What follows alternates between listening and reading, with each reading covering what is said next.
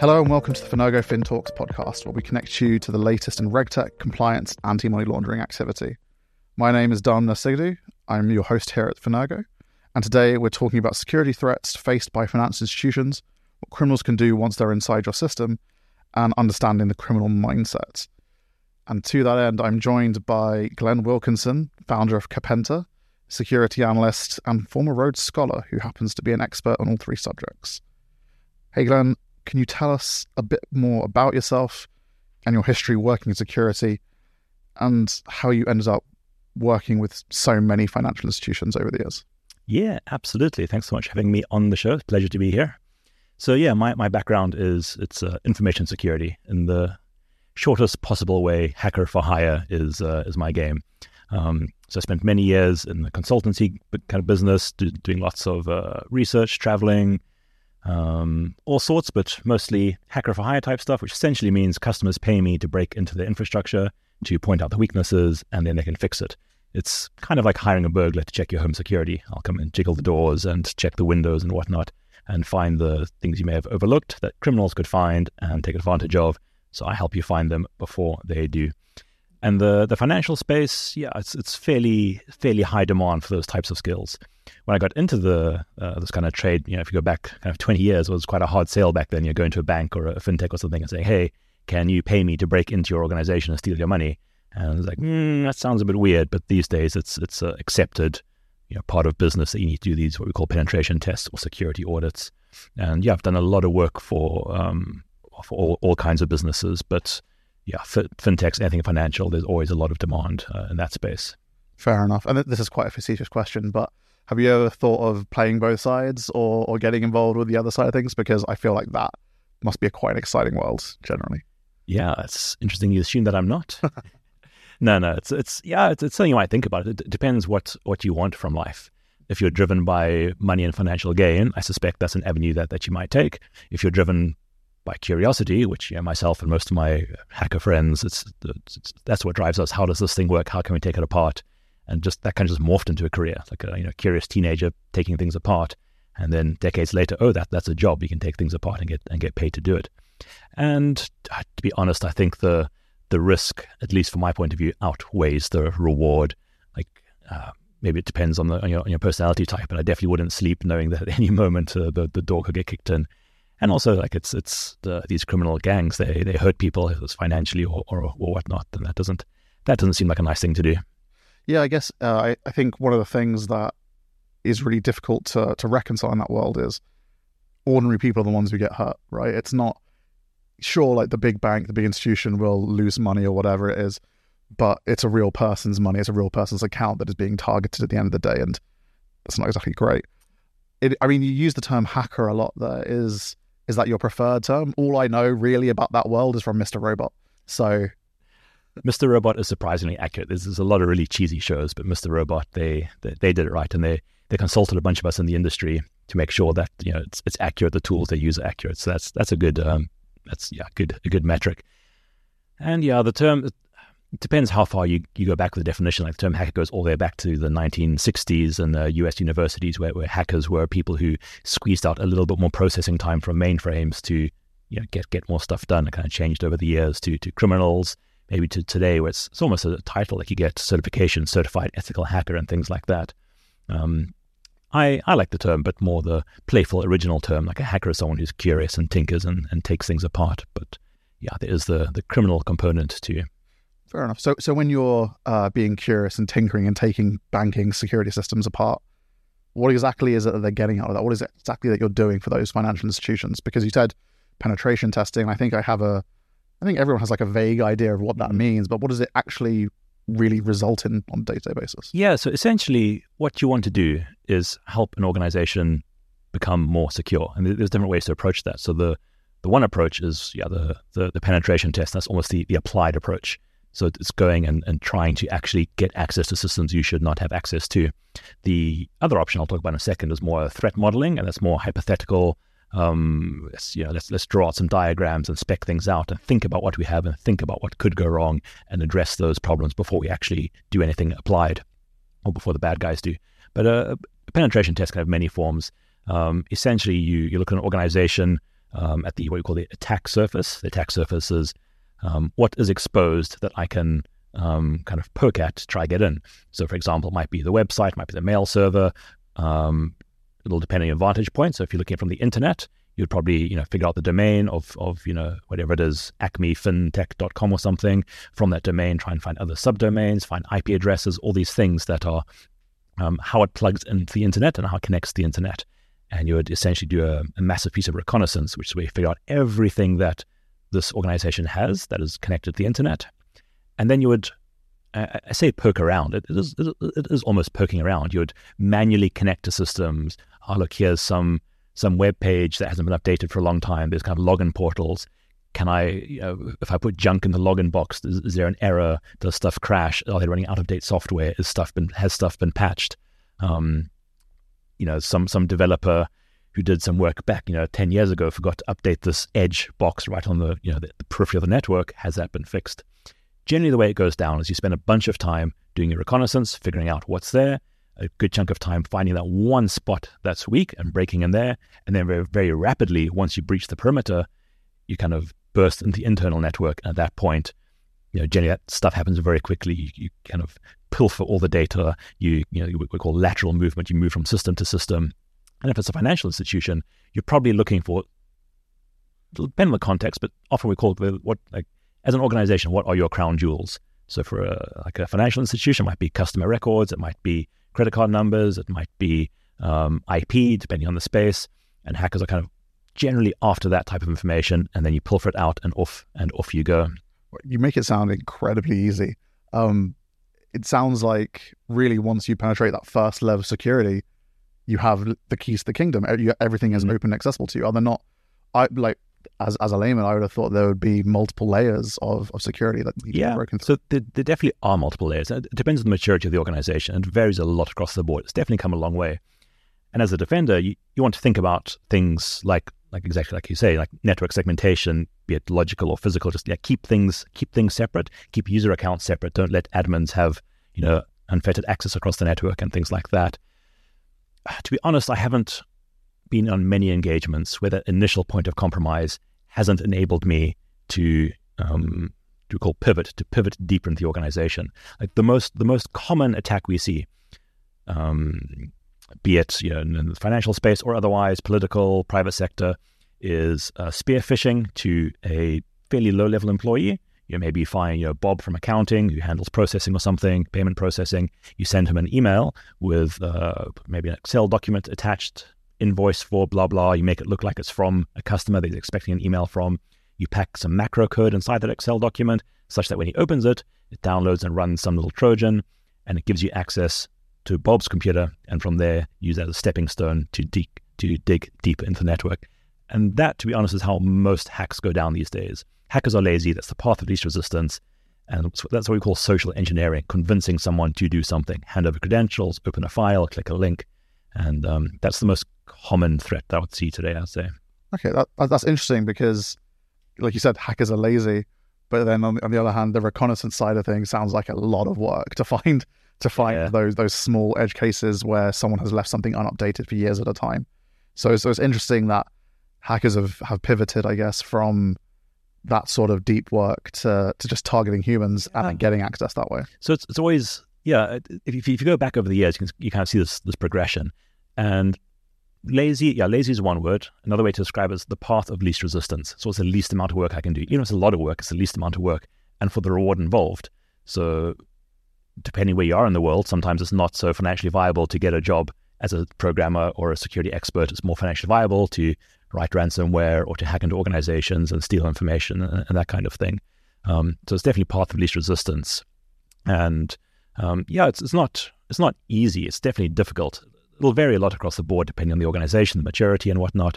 But definitely it's a lot of work, but it's not super, super difficult. It's somewhat difficult, I would say. Okay. Just to get into the hacker mindset for a second then. I'm a hacker. I've done my spearfish or my recon, and I've penetrated that network, and I'm in the system.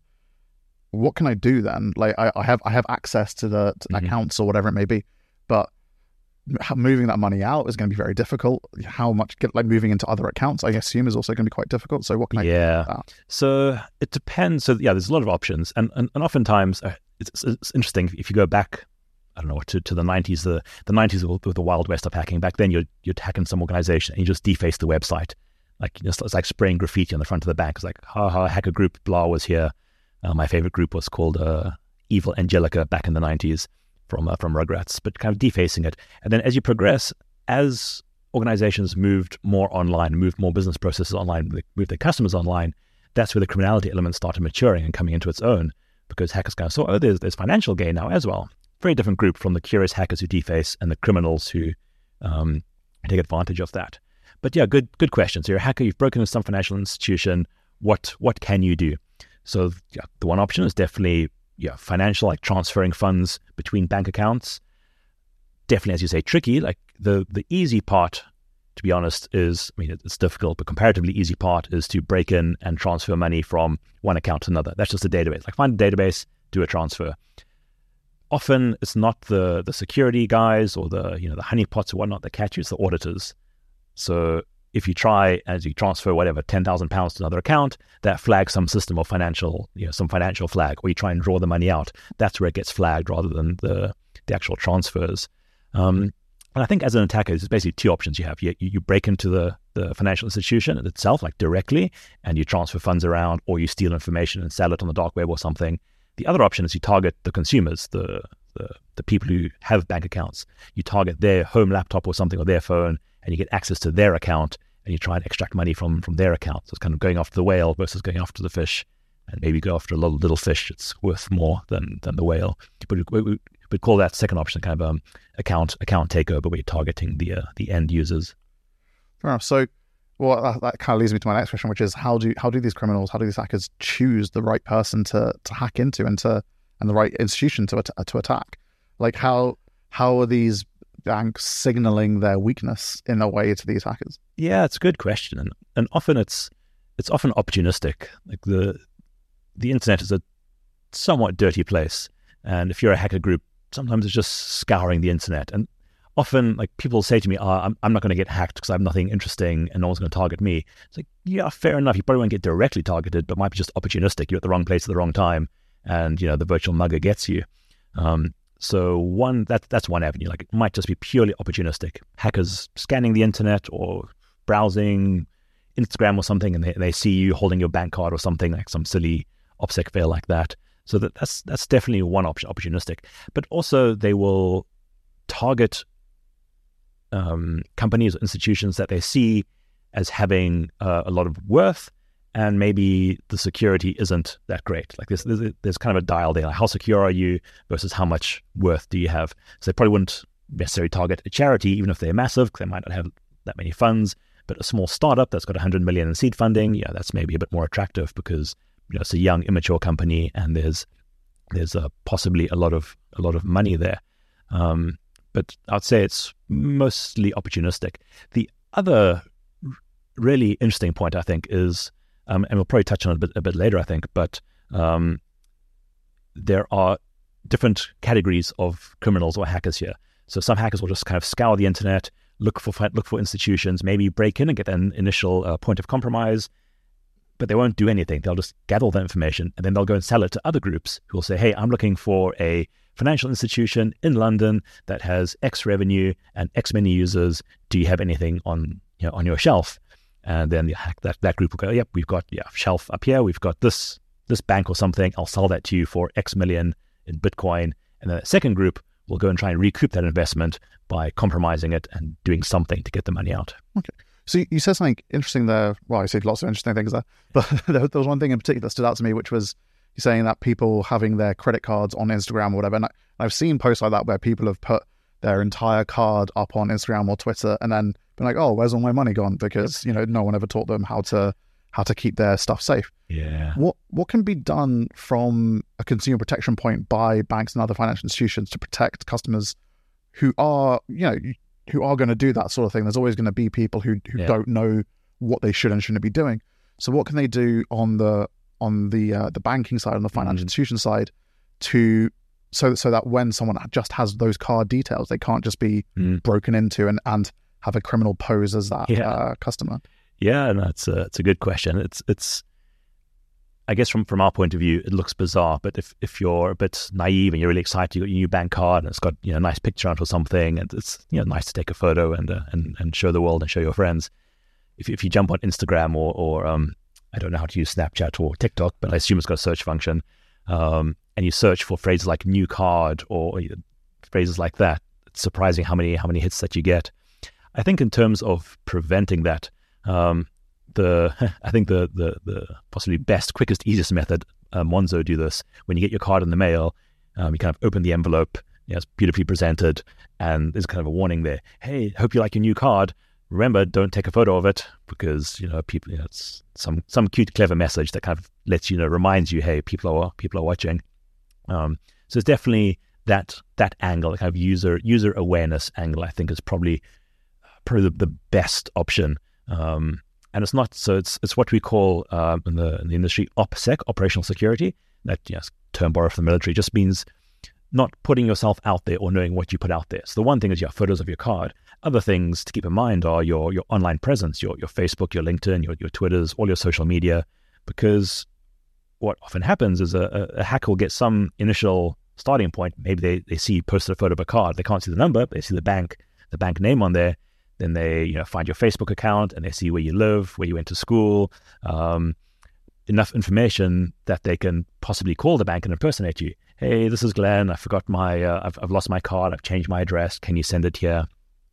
So I think there's 2 points there. One is the user awareness around those types of impersonation style OPSEC fail type attacks. And I think the other side of the coin is, as the banking institutions, the financial institutions, understanding that's how hackers think. It's not just, hey, break into your machine and steal your stuff. There's a lot of social engineering and manipulation that users may fall victim to. And I've had friends, that's happened a few times to friends of mine, they get an SMS from their bank, looks like it's from their bank. The SMS sender is the name of the bank because that's easy to forge. And hey, unusual transaction, pair of shoes bought, click here if that wasn't you. Oh, to verify it really is you, please enter these details. So I think there's 2 things there. There's user awareness, to make sure the users know about that. And then on the banking side, just making sure they're aware of those styles of attacks and trying to combat them. It's really interesting. I want to shift tracks just for a second, because obviously ATO attacks, like account takeover attacks and bug finding and open source intelligence are not the only ways that people can get involved in these criminal activities. Money muling is becoming a more frequent issue. And for anyone who doesn't know, money muling is when an ordinary person makes their account available to a criminal element to funnel money through, usually illicit funds. And I've personally found it really interesting because not even that long ago, just a couple months ago, I got an ad on Instagram saying, hey, if you have a Wirecard account still, the company that famously went down very, I think in 2022, 2021, because of massive fraud. They said, if you have a Wirecard account still, and you don't want to use it, we'll pay you $2,000 to use it. Yeah. And it was amazing, A, that they were so brazen about it, and B, that it was on Instagram. There are millions and millions of people on that every day. And it's also known as squaring. And I actually had a really disappointing conversation with one of my young cousins the other day. And I said to him, hey, if anyone ever talks to you about squaring, don't get involved. And he laughed at me and said, yeah, it's been called squaring for years. Like, what are you talking about? I was like, okay, cool. I'm very uncool and very out of the loop. But yeah, so my point is what can be done really to stop people from becoming exposed to money muling, and really, I guess, once you have exposed your details to a criminal element in that way, like what are the knock-on effects of that? Like those are really intimate personal details that are then being compiled by a criminal element. It's almost naive to think that they wouldn't sell on those details or put them up for sale on the dark web. Yeah, absolutely. I think equally fascinated by this whole, this entire area, but specifically the muling aspect of it. And it's definitely come a long way. So I was reading some articles yesterday from the NECC, so the National Economic Crime Center. I think they estimated there were 26,000 cases of mules being used in the UK. I think it was 2020. the sad part is predominantly young people. Like it's 14-year-olds. I think the oldest kind of 30, but predominantly in the kind of teenage range. Because as you say, you're on Instagram and you're a bit bored, want some money. If you jump on Instagram now, you search for quick cash, you'll see exactly those types of ads that you're seeing. It's just pages and pages and accounts of these accounts that they post photographs of just these huge stacks of cash, like 15 grand in cash, and like, hey, you want to make quick cash? Message us. That's the one way. The other way is legitimate adverts. Like you get adverts all the time. Hey, do you want to work from home? Make $2 grand a week. Click here. So a lot of time people don't even know they're being mules. Like, hey, okay, it might be posed like with some money transfer service. It sounds very legitimate. We just need to transfer money through your account, and you keep a little bit. And there's also coercion. So it might be that so many cases of these kind of criminal gangs just going out to whatever kids in the street, if they're in a neighborhood or something, and threatening with violence or whatnot. Give us, as you say, your square, your card details. Otherwise, we're going to do bad things. I think the most dangerous part and the kind of implication. So one is definitely your details. Once they're out there, especially like your card number can change, but your date of birth, your address, your all that kind of history. Once that's out there, that's you can't scrub that. I think the possibly sadder part is it's generally the mules who pay the price. So you're some teenage kid and you transfer some money for this gang, and I think the two worst things that can happen. So one is the bank freezes the funds before you can give them back to the gang, and then you're in debt to some criminal organization for like £10,000 or something. The money's been frozen, and then what? Like then those gangs will get that money back with interest. So you're essentially indebted to them for life. Also, once if you get caught, you'll be blacklisted for any kind of credit rating for life. Like you're pretty much done. And that's quite scary. And also in terms of prison times, I think it's up to 14 years in prison for doing this type of muling. So it's definitely it looks like quick money, but it's definitely quite dangerous money. And in terms of dark web, so your question there, I think there's multiple aspects of the dark web. So one is these criminal gangs might garner all this type of information, your PII, your personally identifiable information, and in big enough quantities. Generally you sell that kind of stuff in bulk. Like on the dark web, right? 1,000 units of UK home address, bank card, etc., etc. So that's definitely one option.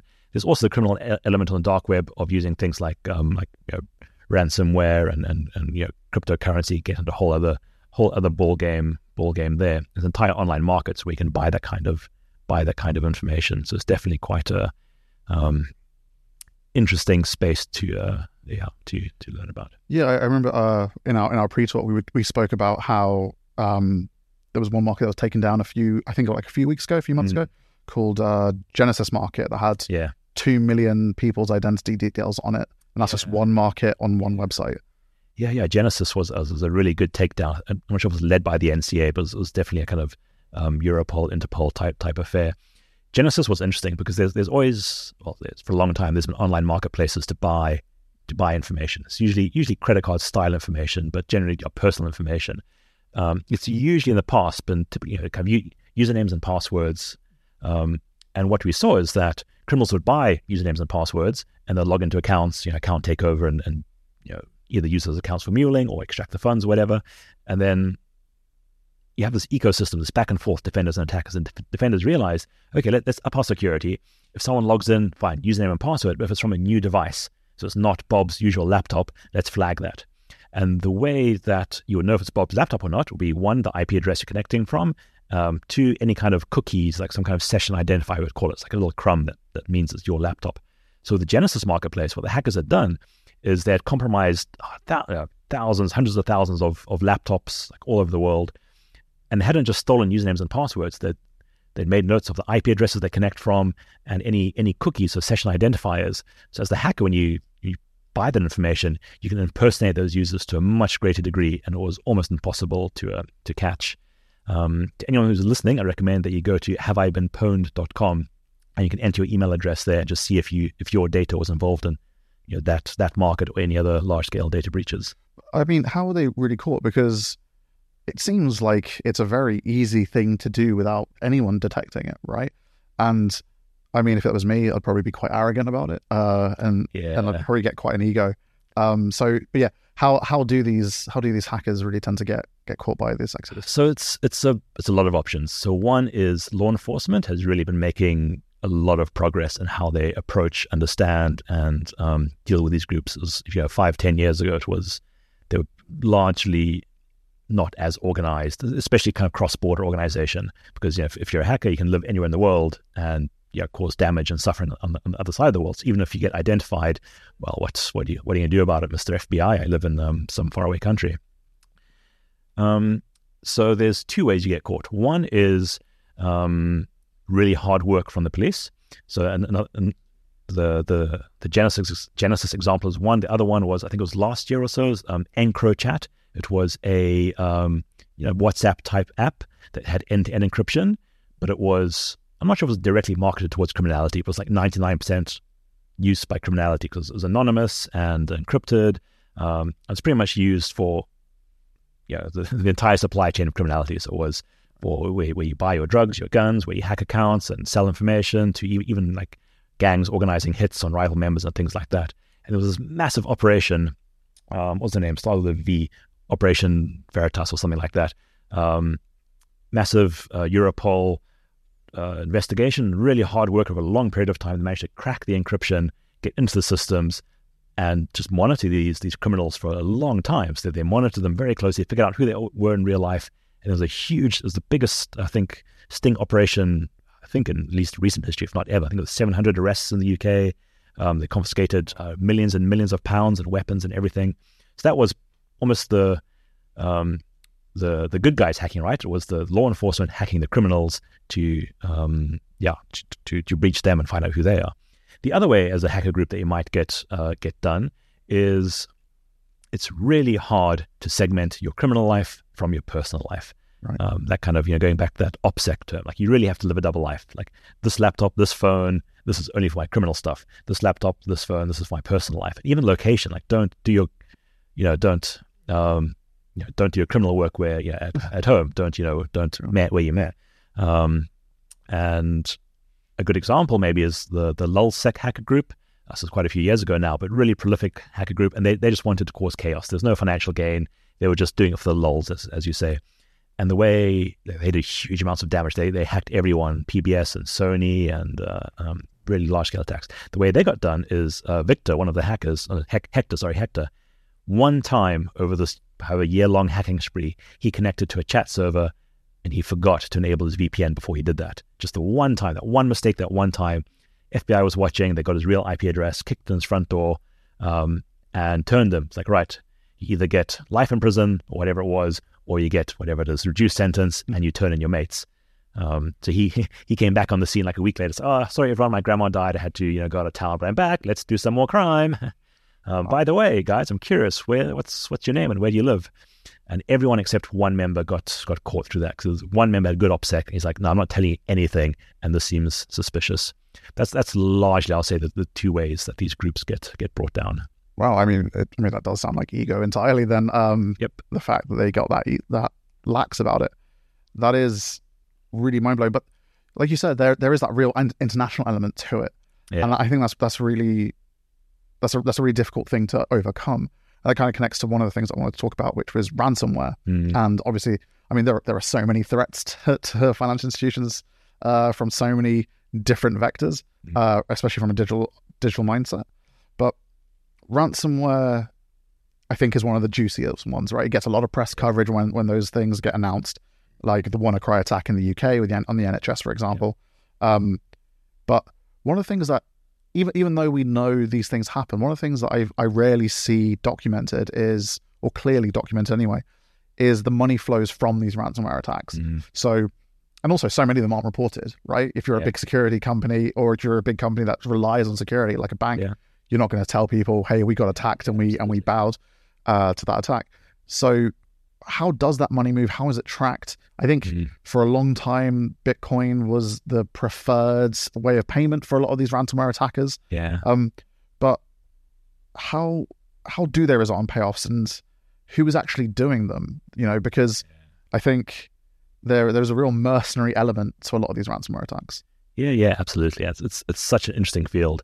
And it kind of goes back to the idea of we never anticipated that cryptocurrency would be used for this kind of unintended side effect of a new technology in this ecosystem that criminals realized, we can, because without the cryptocurrency element, you can't really do ransom attacks. It's like, right, I'm going to breach your system and you have to pay me £1 million into my HSBC account. Here's the account number. Otherwise, I'm going to burn your data. It's like, well, then you just go find that account owner.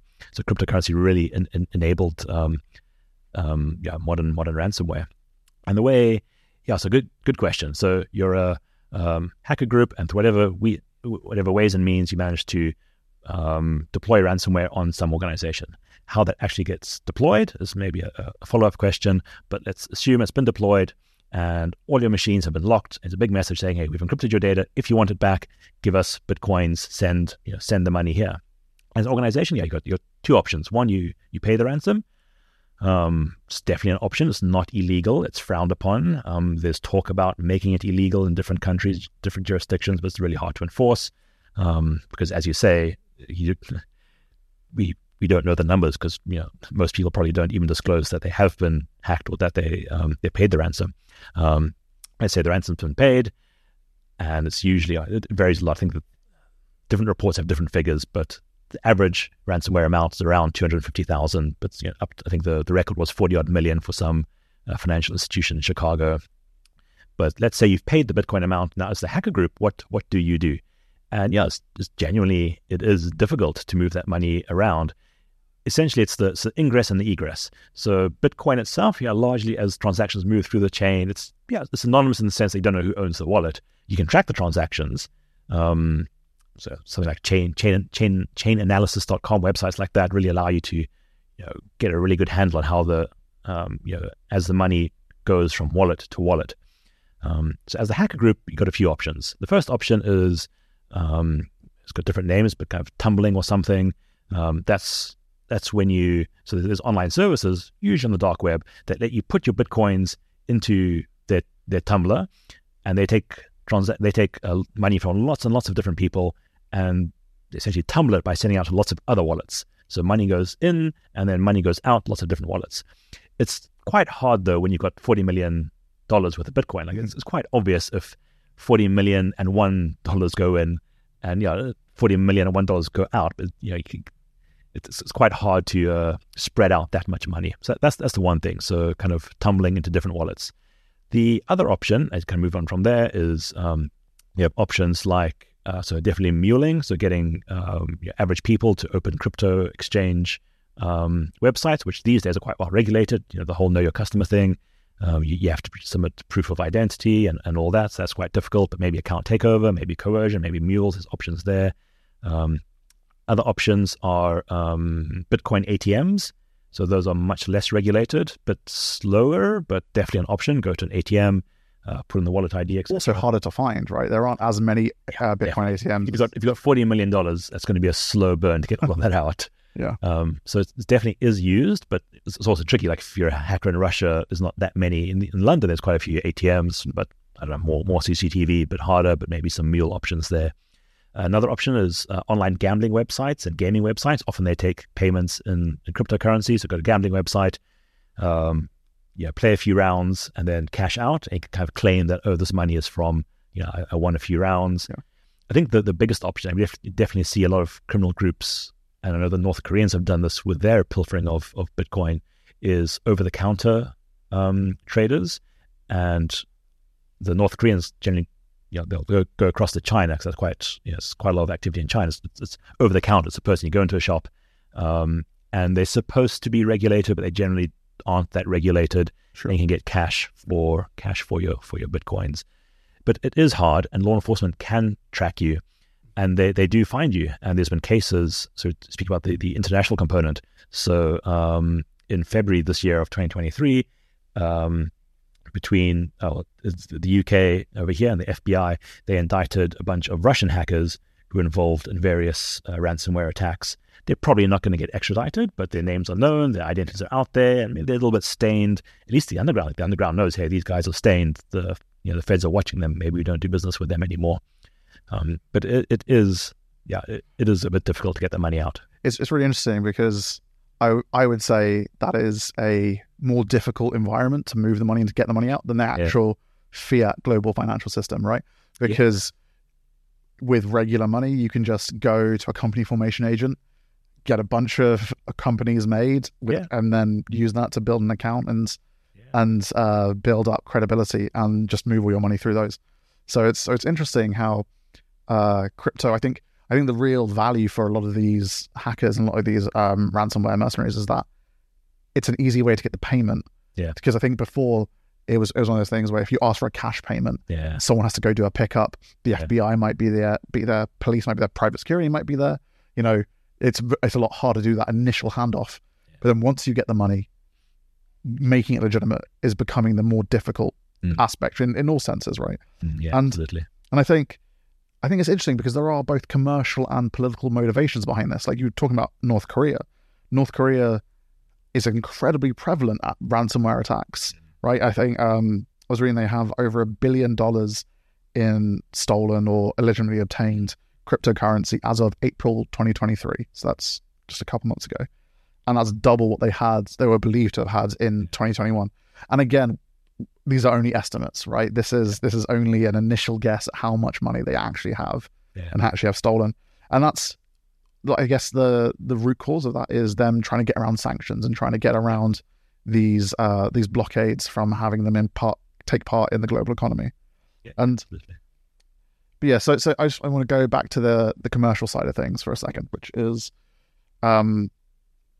how over time there's a lot of attacks, right, on these banks, on these businesses and these financial institutions. How does having cybercrime and suffering cybercrime just damage your business over time? How can you avoid that impact? Yeah, so I think there's two elements there, right? Like what is the impact and what can you do about it?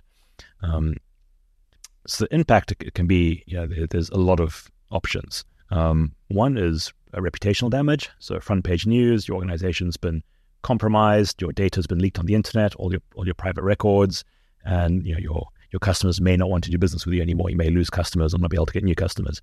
Might be fines. So depending on what region you're in, there are fines for, depending how you're compromised and if you had insurance and if you had audits done, but it's generally fines if you haven't been following best practices.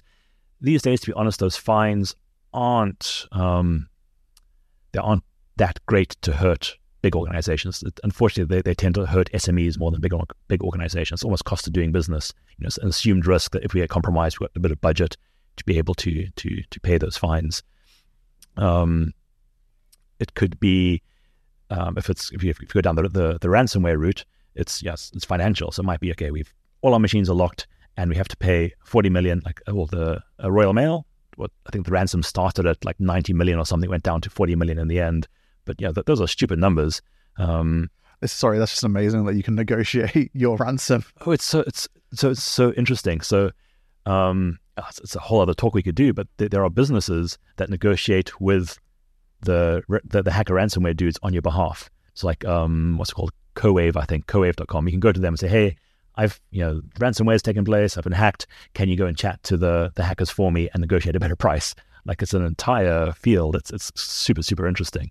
And they will listen. Like, you can negotiate back and forth and like maybe have a payment plan or something. But a lot of them are bizarrely quite professional. And it seems if you treat them professionally, they respond professionally. Like going, hey, thank you for your business and your product. We negotiate a better price because of X, Y, Z and down payment now and whatnot. So it's super, super bizarre, I think, bizarre and interesting. But you have companies that will broker those types of things. But I think the biggest thing that could hurt an organization. So one, you get ransomware, you get popped, you pay it, they release your data anyway, and then you get fined because of that, and reputation damage because you're on the front page of the news, both for having paid it and for the ransom group releasing your data anyway. Because the threat is like you pay them, there's no guarantee they're not going to release your data anyway. Sure. Like you might pay them half and they come back for more and you can't afford it, so they release it. So that's almost the end of business, worst case scenario. But that's also a reputational damage to the hacker group, right? It's as you're saying, they want to be seen as proper commercial professional entities. Yeah. Then breaking that trust is going to have people to say to you, well, I'm not going to pay you. Yeah. And then, which is what they want, right? Essentially, they want that money. So I just want to wrap up by going back essentially to the start of this conversation, right? Where we were talking about the legwork involved in a lot of hacking work, and that hackers are also lazy, essentially. Not lazy, follow the path of least resistance. Yeah. And how, bearing that in mind, what do you think about the threat of generative AI, and how do you think AI can play into this entire field in the future across the entire spectrum? Because AI is the watchword at the moment. So yeah, it absolutely is, right.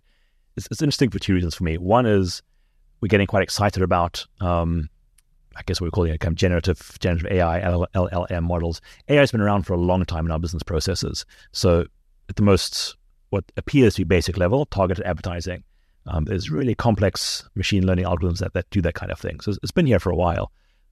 Yeah, this new strain is quite exciting and it might change things up. To be honest, I think it's business as usual for the foreseeable, at least short term, where it might start to play a role.